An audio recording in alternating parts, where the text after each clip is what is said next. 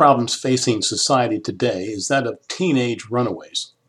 Reports tell us that there are thousands of young people who have left home for various reasons. Some because of abuse, others couldn't make it in school, or they couldn't get along with parents, and vice versa. Growing up years can be difficult years, and certainly grown-up years have their problems too. It breaks my heart when I think about so many homeless, hurting young people, and you just wish that there was something you could do, like opening your home to them and sharing a loving family atmosphere. The Bible tells of a young person who left home and realized that he had made a mistake.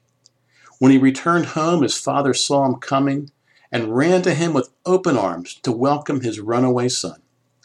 Have you been running away from God? If you have, He too is waiting to welcome you home.